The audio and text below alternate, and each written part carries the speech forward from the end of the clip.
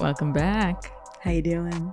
Hello, friends. It's Naomi Caravani. And I'm Michelle Greenstein. I was asking you, though, how are you doing? I'm okay. I'm, gaining followers every minute on Threads.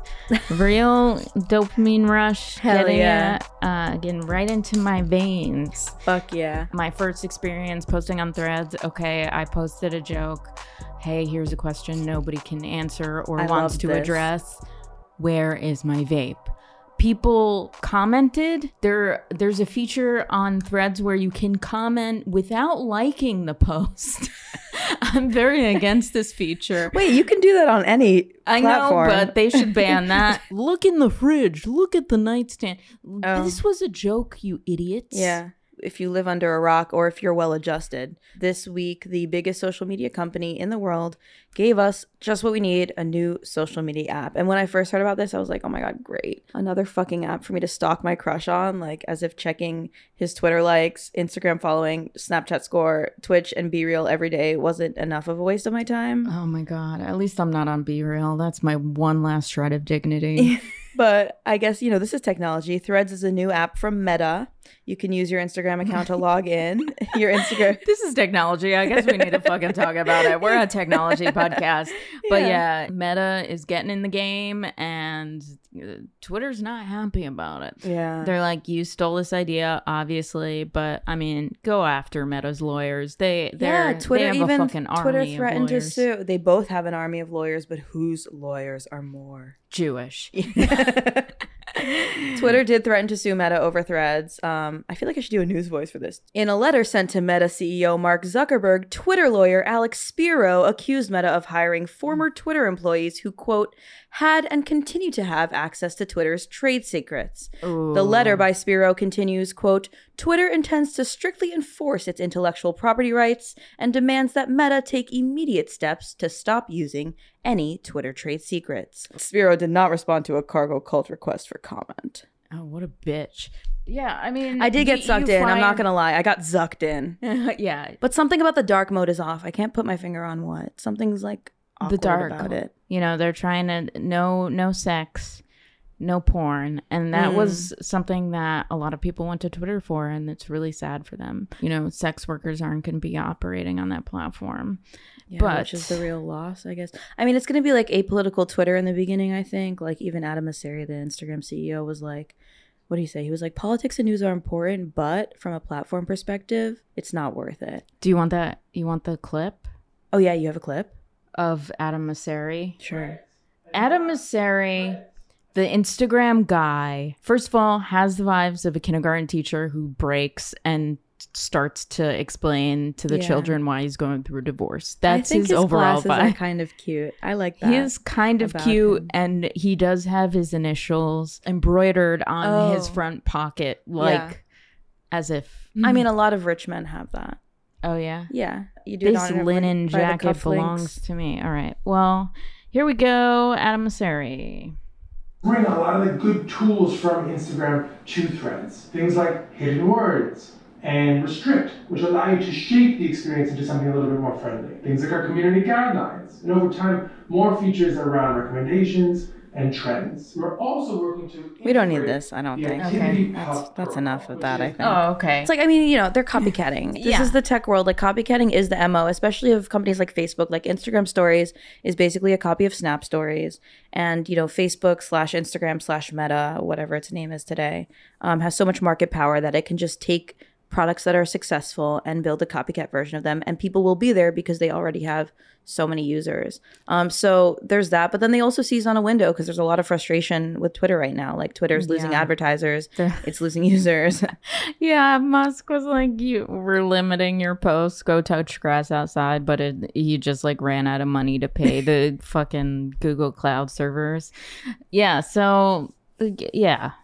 Musk keeps on fucking up with Twitter. It was like a big win for Meta. And the thing about Mosseri saying like politics and hard news like should not be what the platform is about, like kind of trying to spin this as a moral crusade instead of admitting what's probably the truth, which is that it's just more profitable right now to be apolitical and advertiser friendly as a social media platform. You can't create a forum on the internet without controversy. Like, yeah, no, I don't think they're not banning politics and hard news, which they're is just what not pushing it. Yeah, well, I think that's their goal. Like, we'll see what happens. I mean, like, Instagram is such an advertiser friendly place these days. Like, Twitter's strength, like, obviously there were a lot of controversies during the 2016 election, 2020 election. It's a platform owned and operated by billionaires. It's never going to be for us, but yada, yada, yada.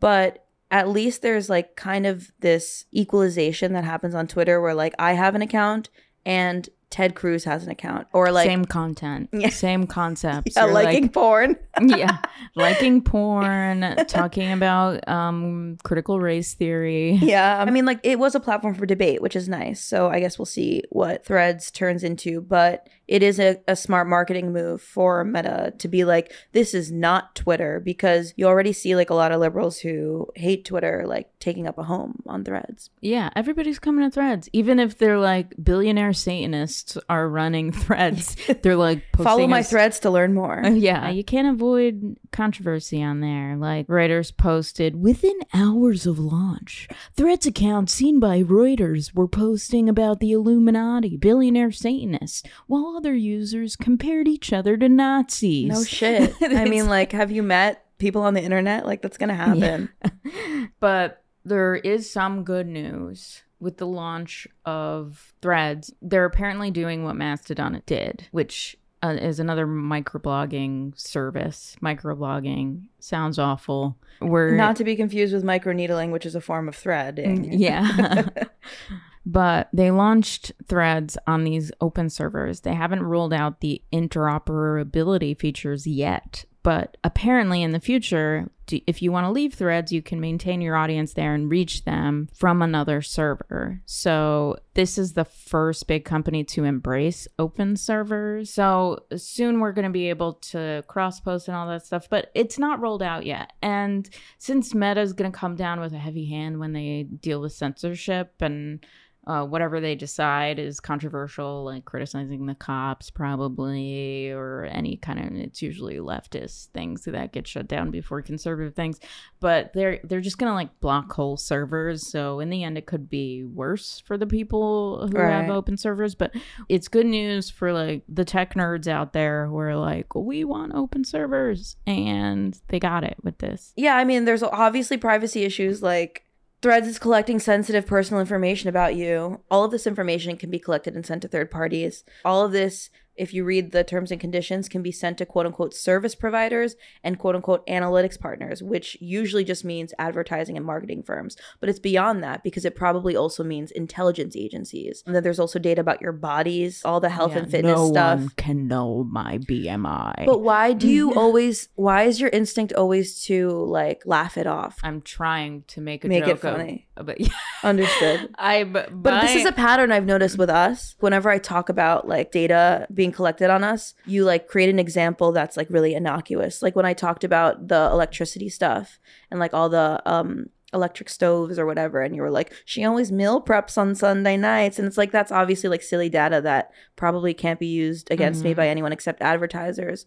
But my energy usage should be private, shouldn't it? Yeah. My main point is this. It's not just about companies and government agencies having your data because they can then sell you stuff. It's also because there are a lot of organizations with a lot of money and power whose stated goal is to capture all the data on society so that they can then predict what people are going to do and influence what people are going to do. And the more data gets collected, the more they are coming closer to achieving this. And that would be great if they were working on behalf of the public interest or whatever to like make us healthier and happier. But it would be the first time they did it for that. And I guess like for me, I'm not like, I'm annoyed that my data is. But to me, it's like not about me. Like, I don't think anything specifically is going to happen to me, but it's more just about the general trend of all of this data being housed by a handful of corporations with strong relationships to intelligence agencies that have a history of suppressing dissent and all that bullshit. But anyway, was the boring. Yeah.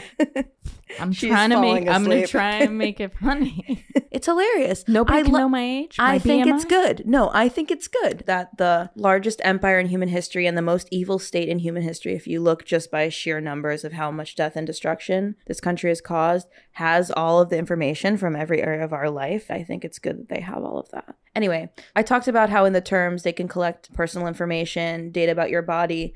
If you look at the terms, Threads can also collect data about your web activity, so your browsing history, your web page interactions, and Threads also collects data on your location.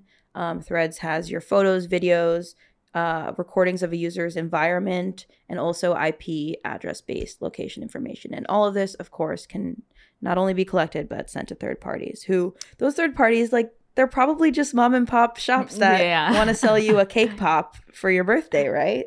Normal segue here. Blocking the sun's rays with artificial particles in the name of climate change is gaining traction. It's called solar geoengineering, and the White House just released a new report on it. This report was released just a day after the European Commission outlined the potential risks of geoengineering, saying, quote, deliberate large-scale intervention in the Earth's natural systems, which is referred to as geoengineering, is attracting more attention. However, the risks, impacts, and unintended consequences that these technologies pose are poorly understood, and necessary rules, procedures, and institutions have not been developed. So at the same time, you have the White House like kind of formally addressing solar engineering, not for the first time, but for the first time in a little bit. The EU is also formally addressing solar geoengineering and adding that not enough is understood about these interventions to deploy them yet. And I think it's like an obvious choice. If you're dealing with the sun being too hot, I mean, when cool it down. Just put a big umbrella over it. Like, right, so it's the first thing that comes to mind when you have a reflection on the TV. When you have a hangover, how do I blot out the sun? That's close the first the curtains. Thing. Yeah. Okay, so what's solar geoengineering? Well, let's take a step back for a second. So geoengineering is basically artificially engineering a climate of a planet. So solar engineering is obviously a type of geoengineering, and that's about reflecting sunlight away from the Earth to cool the atmosphere. So what the EU is looking into is a type of solar geoengineering, wow, that's a fucking mouthful, called stratospheric aerosol injection, or SAI. And please, can we just say SAI for the rest of the episode? Because I don't think I can handle stratospheric aerosol What about injection. Pumping aerosols into the sky? Oh, so PAIT. No, I think we can simplify it. Just be like Say. Say's a great coffee what shop. Is that, Bad vibes. What does great that coffee. stand for? Great question. So stratospheric aerosol injection, or SAI, is she hates it. Is shooting particles into the stratosphere, and you're basically like spraying aerosols into the sky. So here's how the Union of Concerned Scientists, which is a great name. The Union of Concerned Scientists. What a bunch of nerds. Oh my God. And they just have like a furrowed brow at all times. Yeah, that's their logo.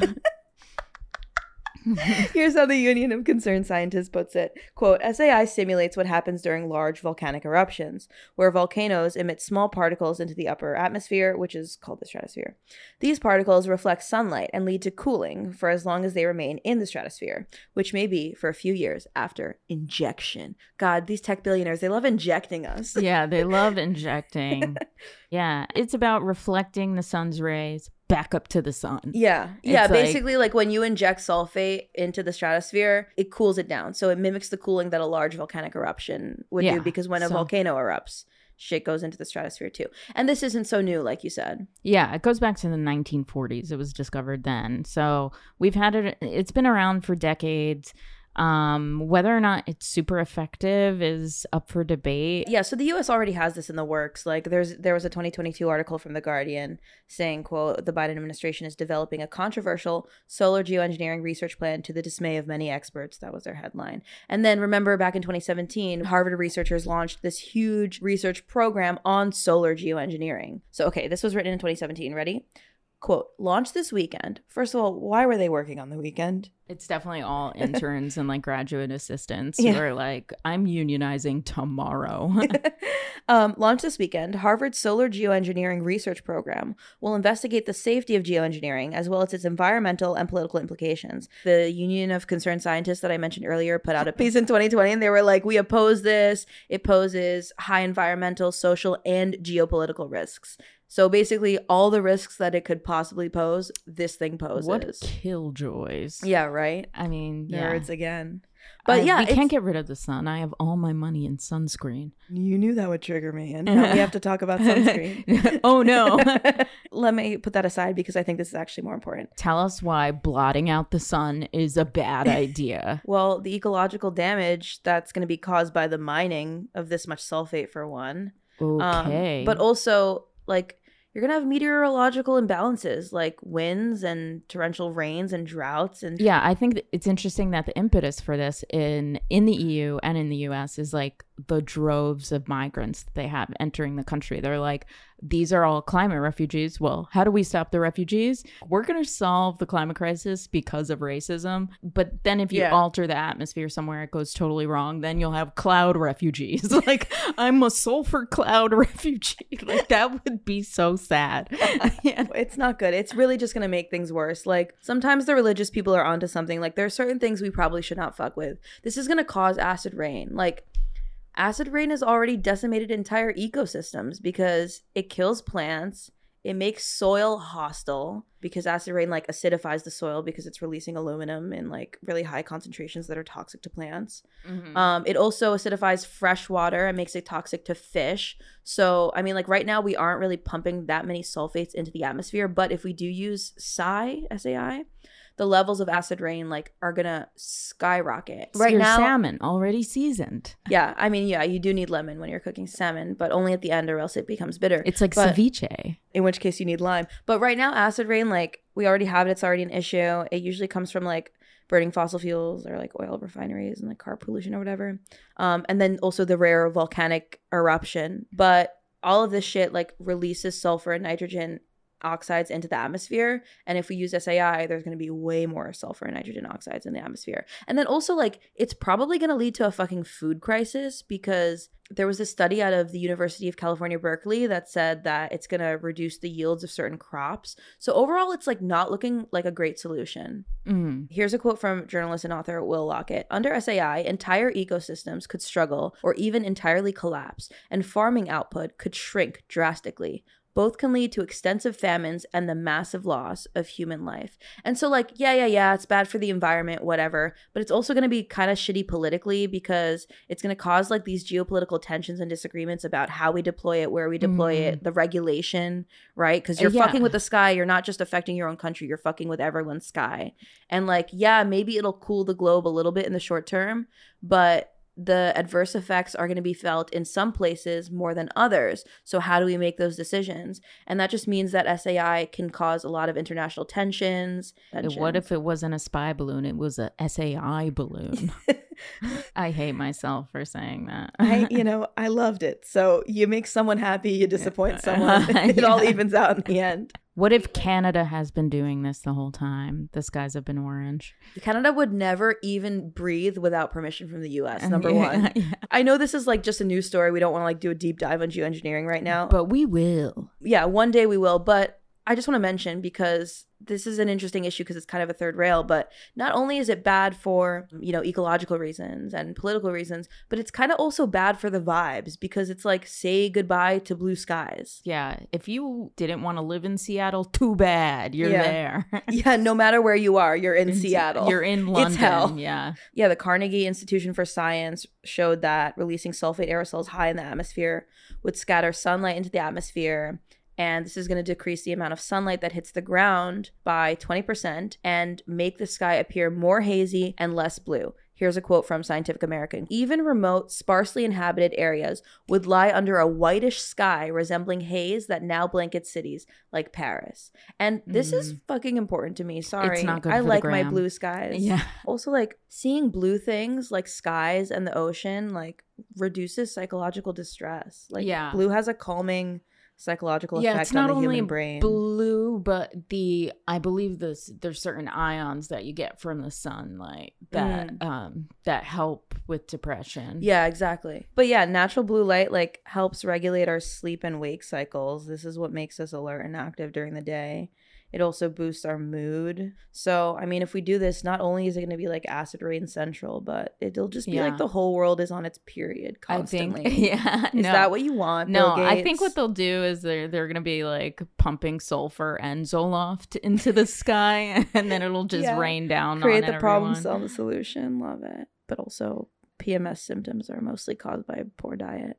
Oh, is that okay? So you can control that? Well, yeah. I mean, if your diet's like full of sugar, fat, and oil, and you drink a lot of coffee and alcohol, your PMS symptoms will be worse. Our new segment. This is a women podcast. This is a women-owned business. A very small business. Yeah. But I would say, you know, if you did want to reduce your PMSing, I would say boost the fruit and vegetables in your diet. You need that healthy fiber, bitch. Okay, but enough about that. I mean, everyone's heard this before, right? I mean, every podcast is segueing from PMSing into the military origins of geoengineering, probably. So enough of that. By the way, back in January, Mexico announced a moratorium on solar geoengineering. And they were basically like, hey, enough studies exist that show that this is going to have negative effects and unequal impacts, and the Center for International Environmental Law applauded Mexico when they did this, and they called on all governments to take steps to ban solar Mexico geoengineering. Did something right. Everybody pay attention. Can you do it like Mexico? Anyway, so right now geoengineering is like being marketed as like a climate change solution, but obviously I think this is a military thing. You think it's a military thing, so they could fuck up harvests elsewhere. Yeah, I do. Because like for years, any discussion about like geoengineering was dismissed and derided as like the chemtrails conspiracy theory. But the U.S. military used geoengineering on the Vietnamese people. They used it on the Viet Cong with rainstorms. They were like doing cloud seeding operations. The U.S. military flew planes overhead, sprayed, I think it was silver iodide into the air because they wanted to extend the monsoon season. They wanted to fuck with the weather and they wanted to flood out the Vietnamese. Shout out to Henry Kissinger, who largely directed this because he was Secretary of State at the time. This is like the first modern example that the public knows about, right? We don't know what else is going on, where the U.S. tried to fuck with the weather in a war. Yeah, it's a tool. Yeah. And you're going to use all the tools that you have. Right. Whether it's pumping clouds or dropping bombs. Not only is it like a tool that exists in the universe and the military is like picking up the tool, but the military started this tool, you know? Yeah. You know, like obviously, you know, I don't have access to anything classified, but we do have like a couple examples of the military and intelligence community in the U.S. talking about this stuff. Like there's a 1996 document called, hold on, I have to find it, because I can't just mention things without knowing what it really is. You're going to get accurate shit on our podcast, whether you like it or not. Investigative journalism. Is it? Outlet. Are we? No. No, please don't hold us to that standard, because we both spend about an hour a week on this, and that's not fair. I definitely spend more than an hour. Okay, ready? Here's a 1996 document by the Air Force. It's called Weather as a Force Multiplier, Owning the Weather by 2025. So we're getting close to that deadline. And in here, the U.S. military, I'm not going to read it right now, but I've read it before. They basically, the Air Force is considering all the different ways that it can use weather as a weapon of war. And in 2016, then CIA Director John Brennan kind of made headlines in the alternative media because he was talking at the Council on Foreign Relations. And he mentioned geoengineering, and he said that this could potentially, like, you know, help reverse global warming effects. And he specifically mentioned SAI, and he was like, this is how we can limit global temperature increases. And it's like, what do you think?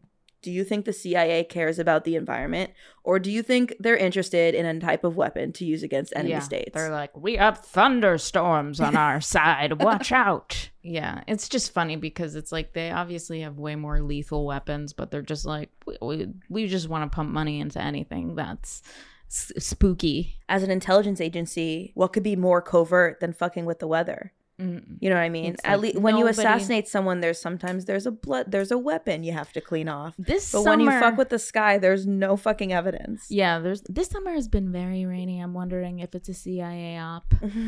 It's fucking hot though. Also an op.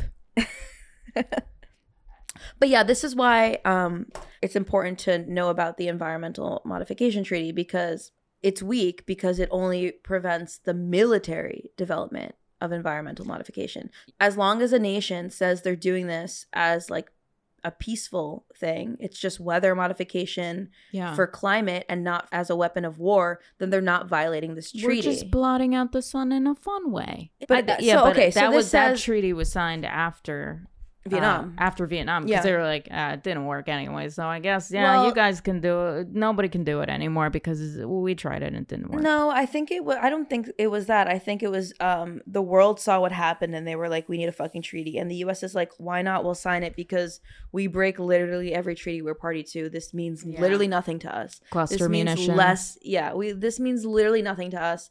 And like, it says you can't use it for military reasons, but are we gonna trust the U.S. to not use this for military reasons? Like, are we gonna trust the United States to follow international law when it has decades of just not doing that? Like, I don't know. To me, climate change is just the perfect excuse to like develop something militarily. But oh god, I just can't imagine the Republicans who now seize on like, no, we don't have to reduce our emissions, we just need to put up a little umbrella over the sky made of particles, sulfur particles. SAI, Sky. You got it. Something's coming here. Something's happening. Nothing is happening. I don't have any more thoughts. So the alarming thing is that they don't have restrictions on solar engineering. So like any startup could be like, we have a great idea to blot out the sun.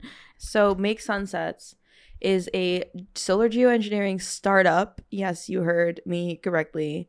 But they're not flying planes over Vietnam like the U.S. military was. They are sending out balloons into the air to release that sulfur dioxide. And they put 2 balloons over Mexico recently and then hit headlines, and people are like, these guys have no idea what they're talking about. All these scientists are like, these people are idiots. This can't be scaled up. It has like a very like unorganized vibe to the company. Like apparently they got one of their sales slogans, sunscreen for the earth, by asking ChatGPT to explain geoengineering to a 5-year-old, which like low-key not bad, like kind of good, kind of a brilliant idea. What was the slogan? Sunscreen for the earth. Oh but which is actually accurate in a way that they probably don't intend, because in the same way that sunscreen is catastrophic to the human body's ability we don't have time to get into that, but we know your thought. You are on the other side of the sunscreen divide. The country is very divided between people who believe sunscreen is good, but anyways, this startup is like self-care for the planet. It's like so annoying. Luke Eisman is the CEO.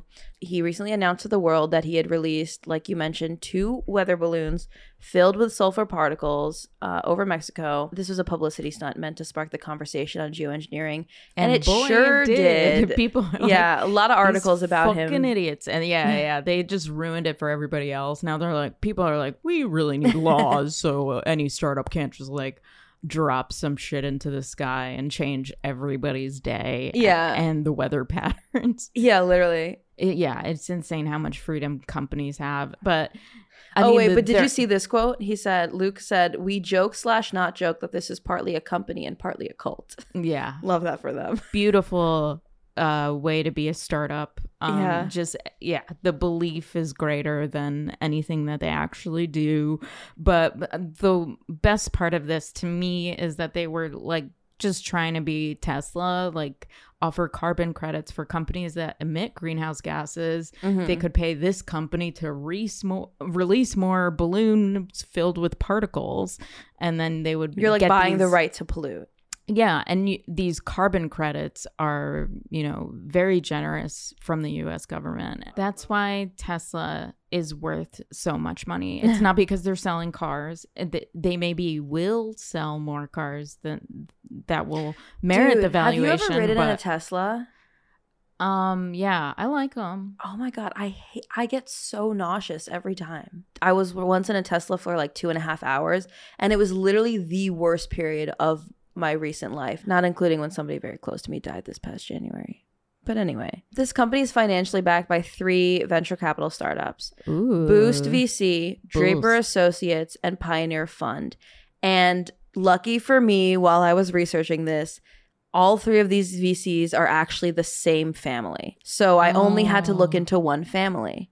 What's the family? It is the Draper family. So I saw Draper Don Associates. Draper? No, Tim Draper of Draper Associates is like, I guess, the most famous one now in 2023. But this is a family who's like super influential politically, economically, going back to like the origins of the United States. Hold on, I have something here that I thought you might find interesting. I think I brought something that I think you're gonna good. like. Something visual for our podcast audience. It's just for you. This is me trying to figure out the Draper family tree. Oh, damn. This I literally girl. spent an hour on this morning. Wycliffe. Wow. We should maybe do like a bigger episode into this venture capital family another time. So I guess this is teasing that, but I am ready for when it happens. Oh, And no. it was actually really hard to find out because you have to go. I was like reading like scans of like old documents like on yellow paper. I want to talk about the Draper family another time Okay. because it's going to take too Can long. you give us the most exciting fact about them? Sure. Wycliffe Draper started the pioneer. His name is Wycliffe. Wycliffe? Wycliffe. Is it? Because it's I, not Y. Yeah, it's a weird spelling of Wycliffe. Okay. Well, Wycliffe Jean. The Pioneer Fund was started by Wycliffe Draper. The original mandate of the Pioneer Fund was to pursue race betterment by promoting the genetic stock of those deemed to be descended predominantly from white persons. This is literally a white nationalist extremist group. Here's a quote from the Southern Poverty Law Center about the Pioneer Fund. Today, the fund still studies race and intelligence, as well as eugenics, the quote-unquote science of breeding superior human beings. The Pioneer Fund has supported many of the leading Anglo-American race scientists over the last several decades, as well as anti-immigration groups. And this is one of the VCs that's funding Make Sunsets. Oh, and the other two damn. VCs that are funding Make Sunsets are Boost VC, which is Adam Draper, and Draper Associates, which is headed up by Adam's dad, Tim Draper. And Tim... So basically the family tree goes like this. This took me so long because half of the people in this family have the same name. Like half of them are William or George. So it was hard to see like who's George II, who's George III, who's Oh my Wycliffe God. Did Jr., you all this bullshit. Go all the way back to the 1500s. You're like, no. they came on the Mayflower. So William Draper I was an admirer of Hitler, sponsored the first international conference on eugenics. Then his son was William Draper II. His son was William Draper III. And then his son was Tim Draper, whose son is Adam Draper. And then, so Tim Draper is Draper Associates, one of the VCs boosting Make Sunsets. Then his son has another VC firm called Boost VC, which is also funding Make Sunsets. And then the other VC funding Make Sunsets is called the Pioneer Fund, which is like the original venture capital firm. Wycliffe Draper, a founder of the Pioneer Fund, the original mandate was to promote the genetic stock of white people. His cousin is William Henry Draper. He's called the grandfather of the venture capital industry. This is the guy who was the admirer of Hitler. He sponsored the International Conference on Eugenics. Then his son is Bill Draper. Then his son is Tim Draper of Draper Associates. And his son is Adam Draper of Boost VC. So what I love about this is that they are keeping it in the family. Yeah. Oh my God. But And then who Tim's doesn't love dad, Bill Hitler? Draper, also has a venture capital fund. So they're all doing it. It's a family business, venture Books. capital family. Imagine how annoying they are on vacation. So anyway, this is just something I happened upon when I was looking into Make Sunsets. I don't know if there's a story there about Make Sunsets, but it did make me realize that I do want to one day look into this family and all of their venture capital pursuits. Yeah, that's really interesting. Crazy, right? Path Ventures, Boost VC, Halogen Ventures, Draper Associates, Draper and Johnson Investment Co., Sutter Hill Ventures, the Pioneer Fund, Draper, Gaither, and Anderson. These are all Draper family venture capital firms. That doesn't really have to do with geoengineering, but Yeah, couldn't help myself. it is interesting that there's some overlap with the concerns about the migration crisis, and I mean it's just too on the nose because like all the impetus for all the excitement around solar engineering right now is because of the migration crisis, and You know, people are just so worried about everybody becoming brown. Well, it is funny because Wycliffe Draper, his main interest was like the repatriation movements of Black people in America to literally put them back into Africa. Oh, wow. He was really like, get these OG Black people racist. Out of here. Yeah. But when did he live? He lived... Let's see if we can forgive his crimes. No, I'm kidding. That we would never forgive. No, of course not. Born in 1891, died in 1972. Okay. Wow. Yeah, that's a little late. Yeah, Loving versus Virginia was the real loss for him, and people could literally, get dude. Married. Literally, you're joking, but like he literally was pissed after Brown versus Board of Education. So not only did he finance the quote unquote back to Africa repatriation movement, which was basically like, get the fuck out of here, go back to Africa. Don't get in this elementary school, get back to Liberia. Yeah. He also, in the 60s, sent money to the Mississippi State Sovereignty Commission to support racial segregation. He also was like one of the main opposers and financial backers of the opposition to the desegregation of schools that was mandated by Brown versus Board of Education. Damn, that's a real commitment to like, I do not want Black children to learn. He also donated a lot of money to the World Anti-Communist League. We do not like this guy. He opposed FDR's efforts to implement the Social Security Act. He didn't like JFK because JFK was talking it up with the unions. He goes hard. And I refuse to learn how to pronounce his name properly. Like, all right, Wycliffe.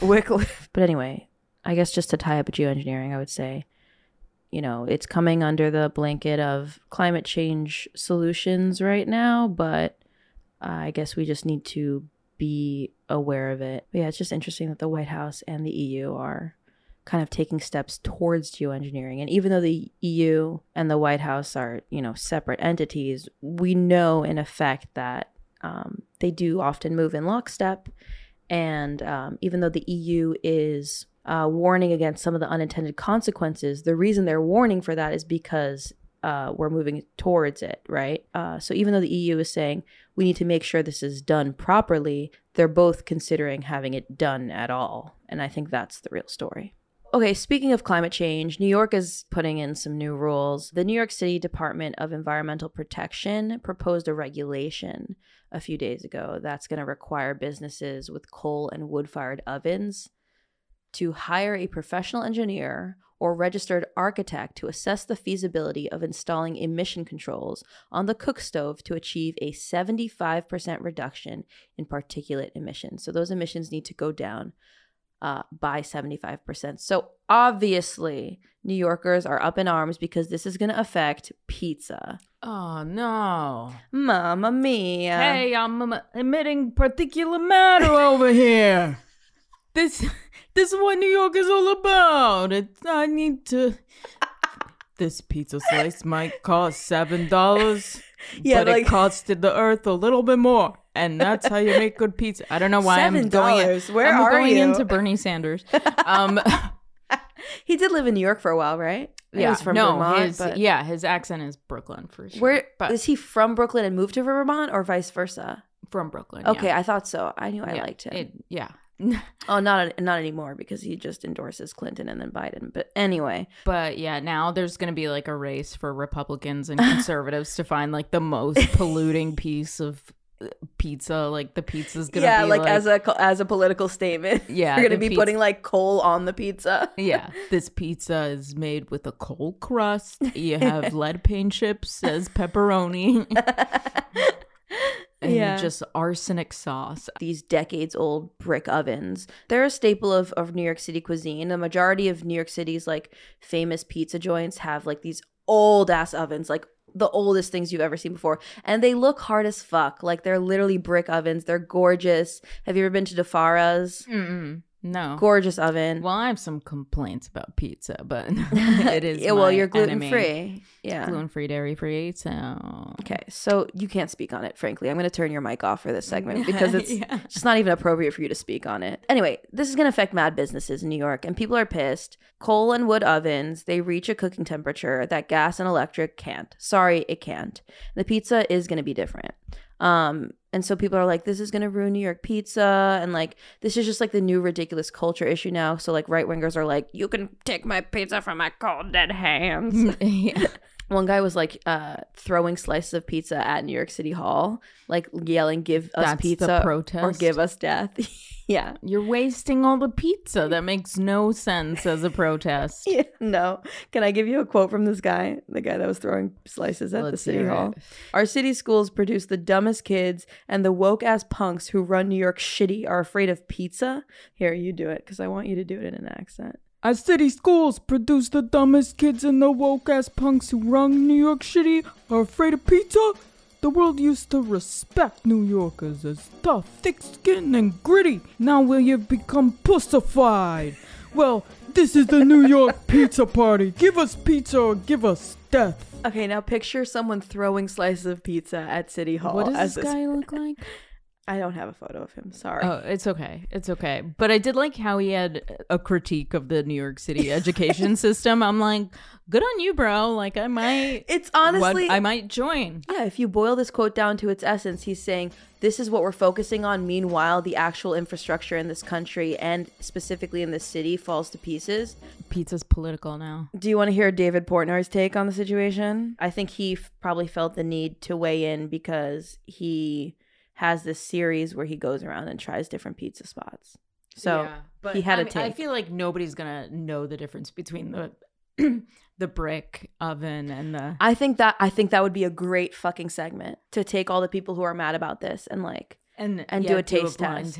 And honestly, I think you can tell the difference. But I'm willing to see, like, I'm willing to taste different. She's a pizza purist. You heard it here. I'm willing to do a blind taste test and see if I'm wrong, though. Do you want to hear Dave Portnoy? Yeah, let's hear it. Barstool Sports coming in hot. Apparently, in New York City, some little liberal arts, Ivy League, pink-haired, crazy liberal. First of all, it's blue hair. Get the stereotype right. Oh my, purple hair. I thought it's blue hair. Now purple blue hair liberal. Oh, god damn it. It's never worth one day in the real world is on an environmental commission, and they woke up from their little nappy poo, wherever that may be. And like, I figured... Liberals take naps? That's the new thing. He knows his fucking audience, dude. They're napping. Blah, blah, blah. You know what? Pizzerias use coal ovens. All the best. All the best. In this and... Just to give you guys like a visual, he is as red as a tomato right now for whatever reason. Yeah. La-di-da-da person wakes up and wants to ban coal ovens? Are you f***ing kidding me?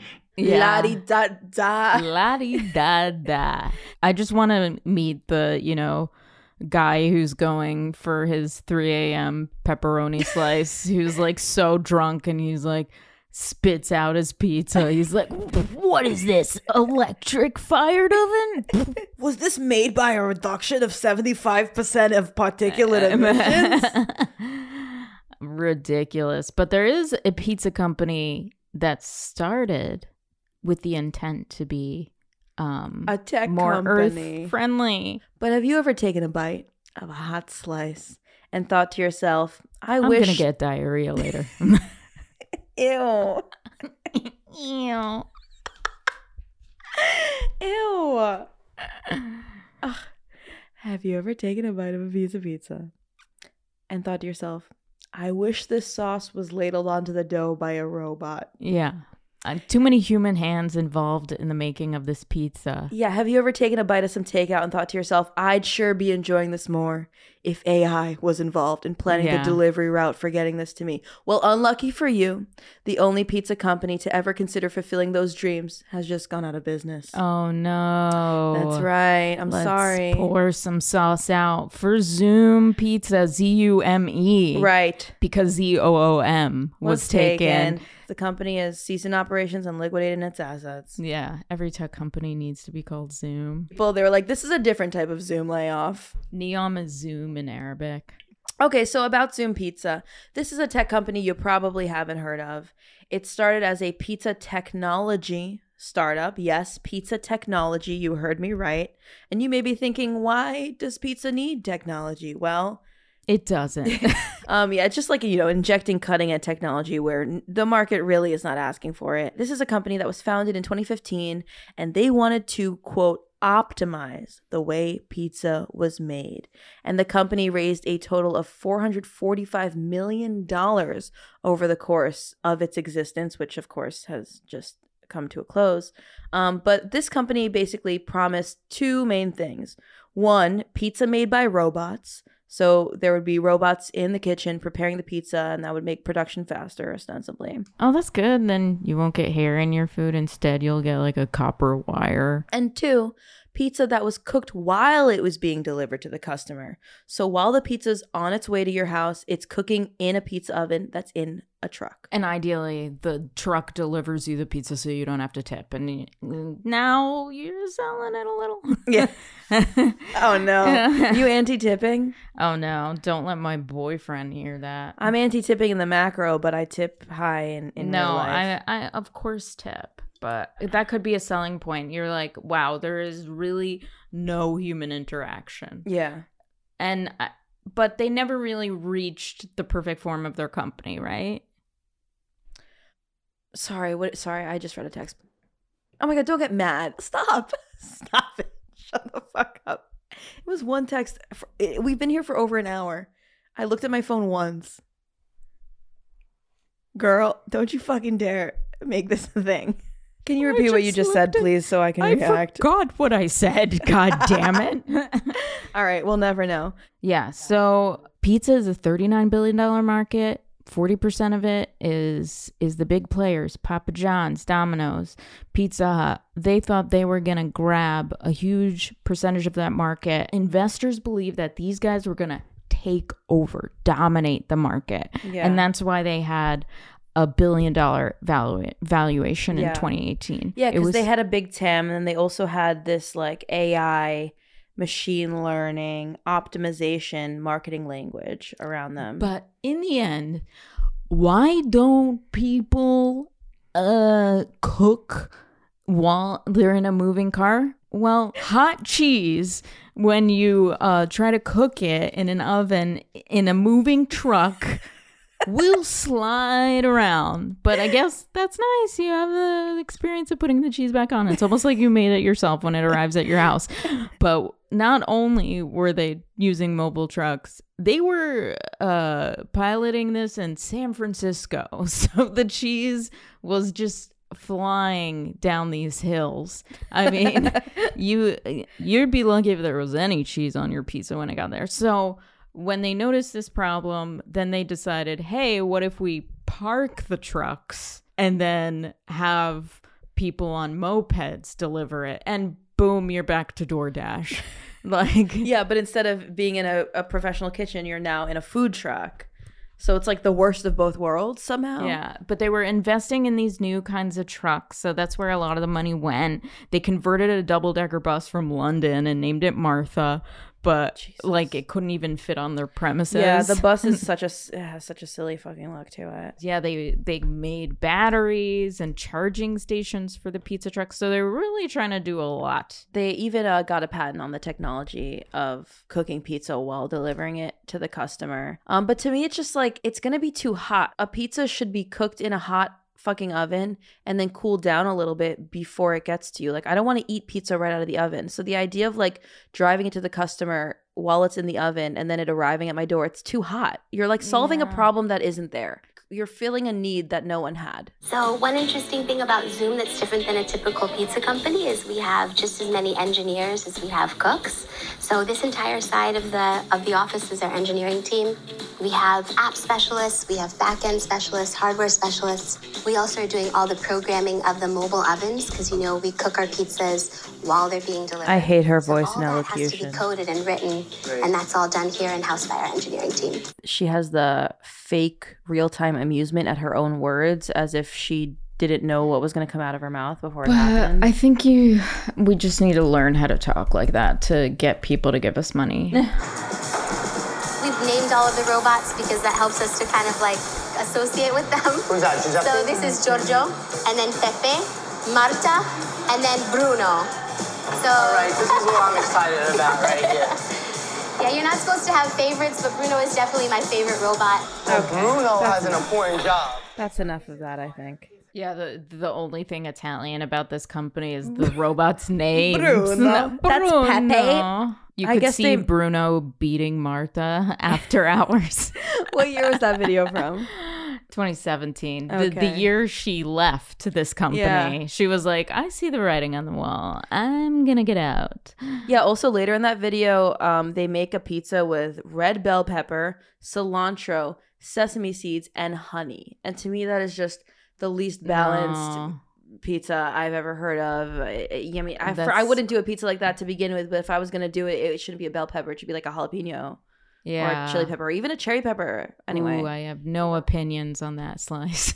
Well, they're fucking cost cuttings. Bell pepper's cheap as shit, probably. So also in 2017, Jim Cramer of CNBC does a puff piece on Zume. Let's take a listen. Oh, yeah. This shit's good. Pizza! Yeah. If you haven't seen enthusiasm for pizza before. Well, this is just Jim Cramer's shtick, kind of like he's always at 100. Everybody loves pizza, in part because it's very hard to screw up a pizza. I mean, even bad pizza still tastes good. But what if there was a better way to make and deliver pizza to you? Turns out there is, which brings me to Zume Inc., a Silicon Valley-based startup that's trying to bring this industry into the modern era. They're best known for introducing robots into the production process for everything from spreading the tomato sauce evenly to taking pizzas in and out of the oven and slicing it perfectly. Think about it. We automate everything else. Why not pizza? Mr. Garden, welcome to Bad Buddy. Good to see you, sir. It's okay, Alex. People don't know it here, but I want you to talk about the not evolution, but revolution of the cheat out. I'm looking at his fucking profile right now. We started with these incredible bake on the way trucks. They're actually the first of their kind. Bake on the way. First of their kind. Bake on the way. World. They're not parcel trucks. They're not food trucks. They're food delivery vehicles. And if you think about the huge explosion in scenarios that food companies are trying to address today, this is the key to making it all work. Automated restaurant on wheels with great taste. Yeah, we always say to people, it's like a restaurant with a rubber foundation. That's about enough of that, I think. Yeah. So that's 2017. But in 2018, we start to see the decline of this company. They announced a move away from pizza that year and instead just became the platform for automated trucks. So the pizza thing, I guess it wasn't really working out, and they announced that they're instead going to just license that automation technology. Then they pivoted again to selling food packaging. This is around... They just want to sell something. They just want a business. So in 2018, towards the end of the year, they raised $375 million from SoftBank, and that gives the company a valuation of $2.25 billion. And this is them starting to focus more on, like I said, automation production and packaging for other food companies. So totally just throwing the pizza idea out the window at this point. Yeah, because the pizza is falling out the window. Yeah. Basically, SoftBank, huge, very famous, very influential venture capital firm. So yeah, the Vision Fund is the world's largest technology-focused venture capital fund. They have a couple like high-profile fails or like misses, right? Like Zume, but there's so much money here that they also have like incredible wins. Fanatics, Uber, WeWork, DoorDash. Yeah, this Japanese guy runs it, Masa-san. He's really the face. Masayoshi-san. Yeah. Masayoshi-san. Actually, he's Korean. No, he's not. Yeah, he's Korean. Are you fucking kidding me? Well, he's ethnically Korean. Oh, he's like my mom. Like, okay, ethnically Korean, grew up in Japan. Yeah. And yeah, this guy was like, how do I work 5 minutes a day and become really rich? So I asked my friends, isn't it a good job that I can earn $10,000 in 5 minutes a day? But my friend said, you're crazy. It's impossible. Nothing like that. Do you want to sell drug? So I said, okay, what is the best, most efficient use of my time? It's invention. It's invention. 5 minutes, if I focus, I can come some idea. I can make some idea. So I set the alarm clock 5 minutes. And tick, tick, tick. In 5 minutes, I said, come. Invention, come. Come, right? So I did that. And it worked. It worked. You invented a machine that helped people translate languages? Yeah, that one was the electronic dictionary. The first one ever made was by myself. And you sold it to Sharp? To Sharp. And you made a lot of money. Yeah, $1.7 million. So what did you do with $1.7 million then? Well, I used to start SoftBank. So he did become an investor in a lot of risky businesses, and a lot of them are failures, but a lot of them were successes. This is a monster of Silicon Valley. Like, he's like, he said to Alex Garden, the CEO of Zume, like, you're going to change the world. And I'm sure that's something that Alex Garden said himself, and Masayoshi Son saying it to him made all the difference. Yeah. Well, so Zume pivots away from the pizza thing to focus on automation for the production and packaging for other food companies. And then in 2019, a year after the money comes in from SoftBank, they buy a plant-based packaging company called Pivot. Yeah, they were really taking this pivot seriously. Yeah. Although there was a minor issue. This packaging could not legally hold food in some jurisdictions, including San Francisco, which is where the company was based, because it contained PFAS. Per and polyfluoroalkyl substances. These are technologically advanced substances that are used in all sorts of things today, like pans that don't stick, things that don't break down, foams in fire retardants, clothes, things that don't stain. And so whereas normal substances might break down in a number of months to years in the environment and break down into their normal parts, these things stick around literally for thousands of years.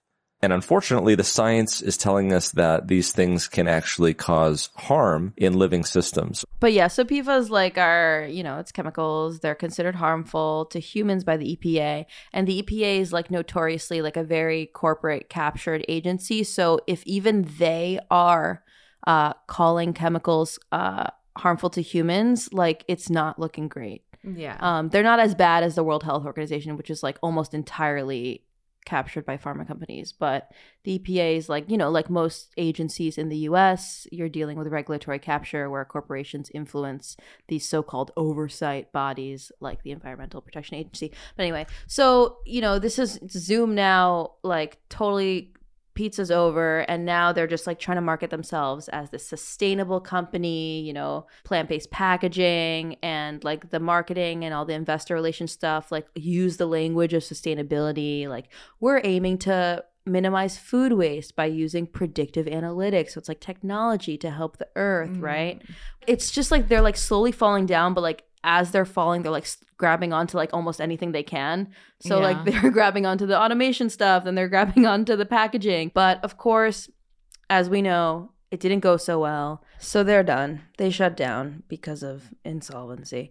And to me, it's a good example of a tech startup failure because it failed for some of the most common reasons that tech startups fail. It's there's no need. You're not solving any problem. But yeah, the way they sold it was just it's not a pizza parlor, it's a pizza plex. And oh God. And yeah, they wanted to create what's called a Giga Ranch, a facility that would create meats and cheeses from plant-based things. And boy, did they not really get were there. Unfocused, huh? Yeah, they really lacked focus, I would say. Yeah. Just no one was asking for their pizza to be cooked by robots and not people. That does not help the customer at all.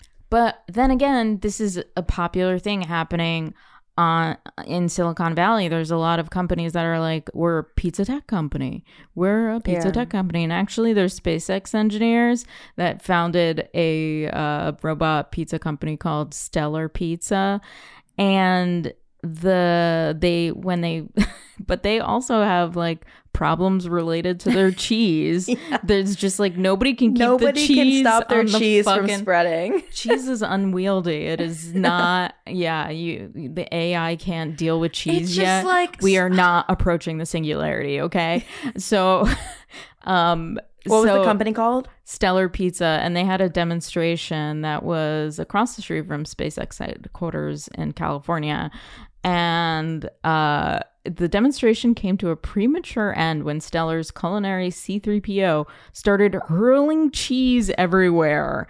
And so they were like hurling, people were like getting their faces covered in cheese because this company was like, we figured out. Yes. Cheese. Yes. Yeah, and they were not even trying to be like an artisan pizza company like Zume claimed that they wanted to be. They were like, we just want to be as good as Domino's, and they could not even do that.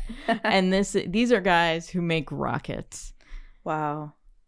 So making pizza is hard without humans. So yeah, it's like they weren't solving a real problem, and then also the product wasn't superior. Yeah, they really had to make it really good to break into the market. And I combed through some of the Yelp reviews, and they are delightful. Fuck yeah. They fall into two classes. There's people who are just really upset that a robot didn't deliver their food, or or the Zume truck didn't appear. Like one guy was like, the website made it look like the pizza would be delivered in a big red Zume pizza food truck. Our driver pulled up in a Mini Cooper. Damn. 1 star. False advertising. On the news, they make it look like they're all coming in that big red truck. Oh, yeah, but they are not. They are coming on mopeds. They're just coming another on ghost bicycles. kitchen, basically. There's pizzas and coming out of trunks. But then the other class of review is they are wildly offended by the taste of this pizza. These customers feel like Zume upset the natural order of things. Like they're like, how can you mess up? It tastes pizza? worse than it's frozen pizza. The only thing keeping my family together right now is the shared love of pizza. Yeah, one review was like, worst pizza ever. My children hated it. How can you make a pizza so bad that children won't eat it? Oh my god, it was that bad? Yeah, because I read that it like wasn't amazing, but I didn't realize it was literally bad. Like seriously, how can you make pizza that bad? This must be what pizza tastes like in hell. That's one of the Yelp reviews. The entire topping layer comes off the bread. We talked about that. The box is cool, I guess. That was one review. This was the first time ever that I opened up some delivery food and the cats didn't even attempt to sniff it.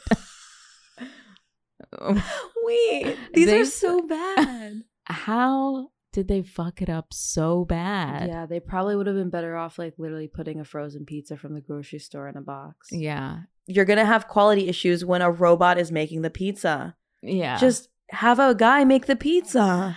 Oh, well, Michelle, you don't think about the future. Sorry. And you just doubt big plans. Well, this is an anti-big tech podcast. You don't see his vision. I fuck with the vision. And I wanted to link and build, but the vision has shut down due to insolvency, despite all that capital injection from the Vision Fund. Yeah.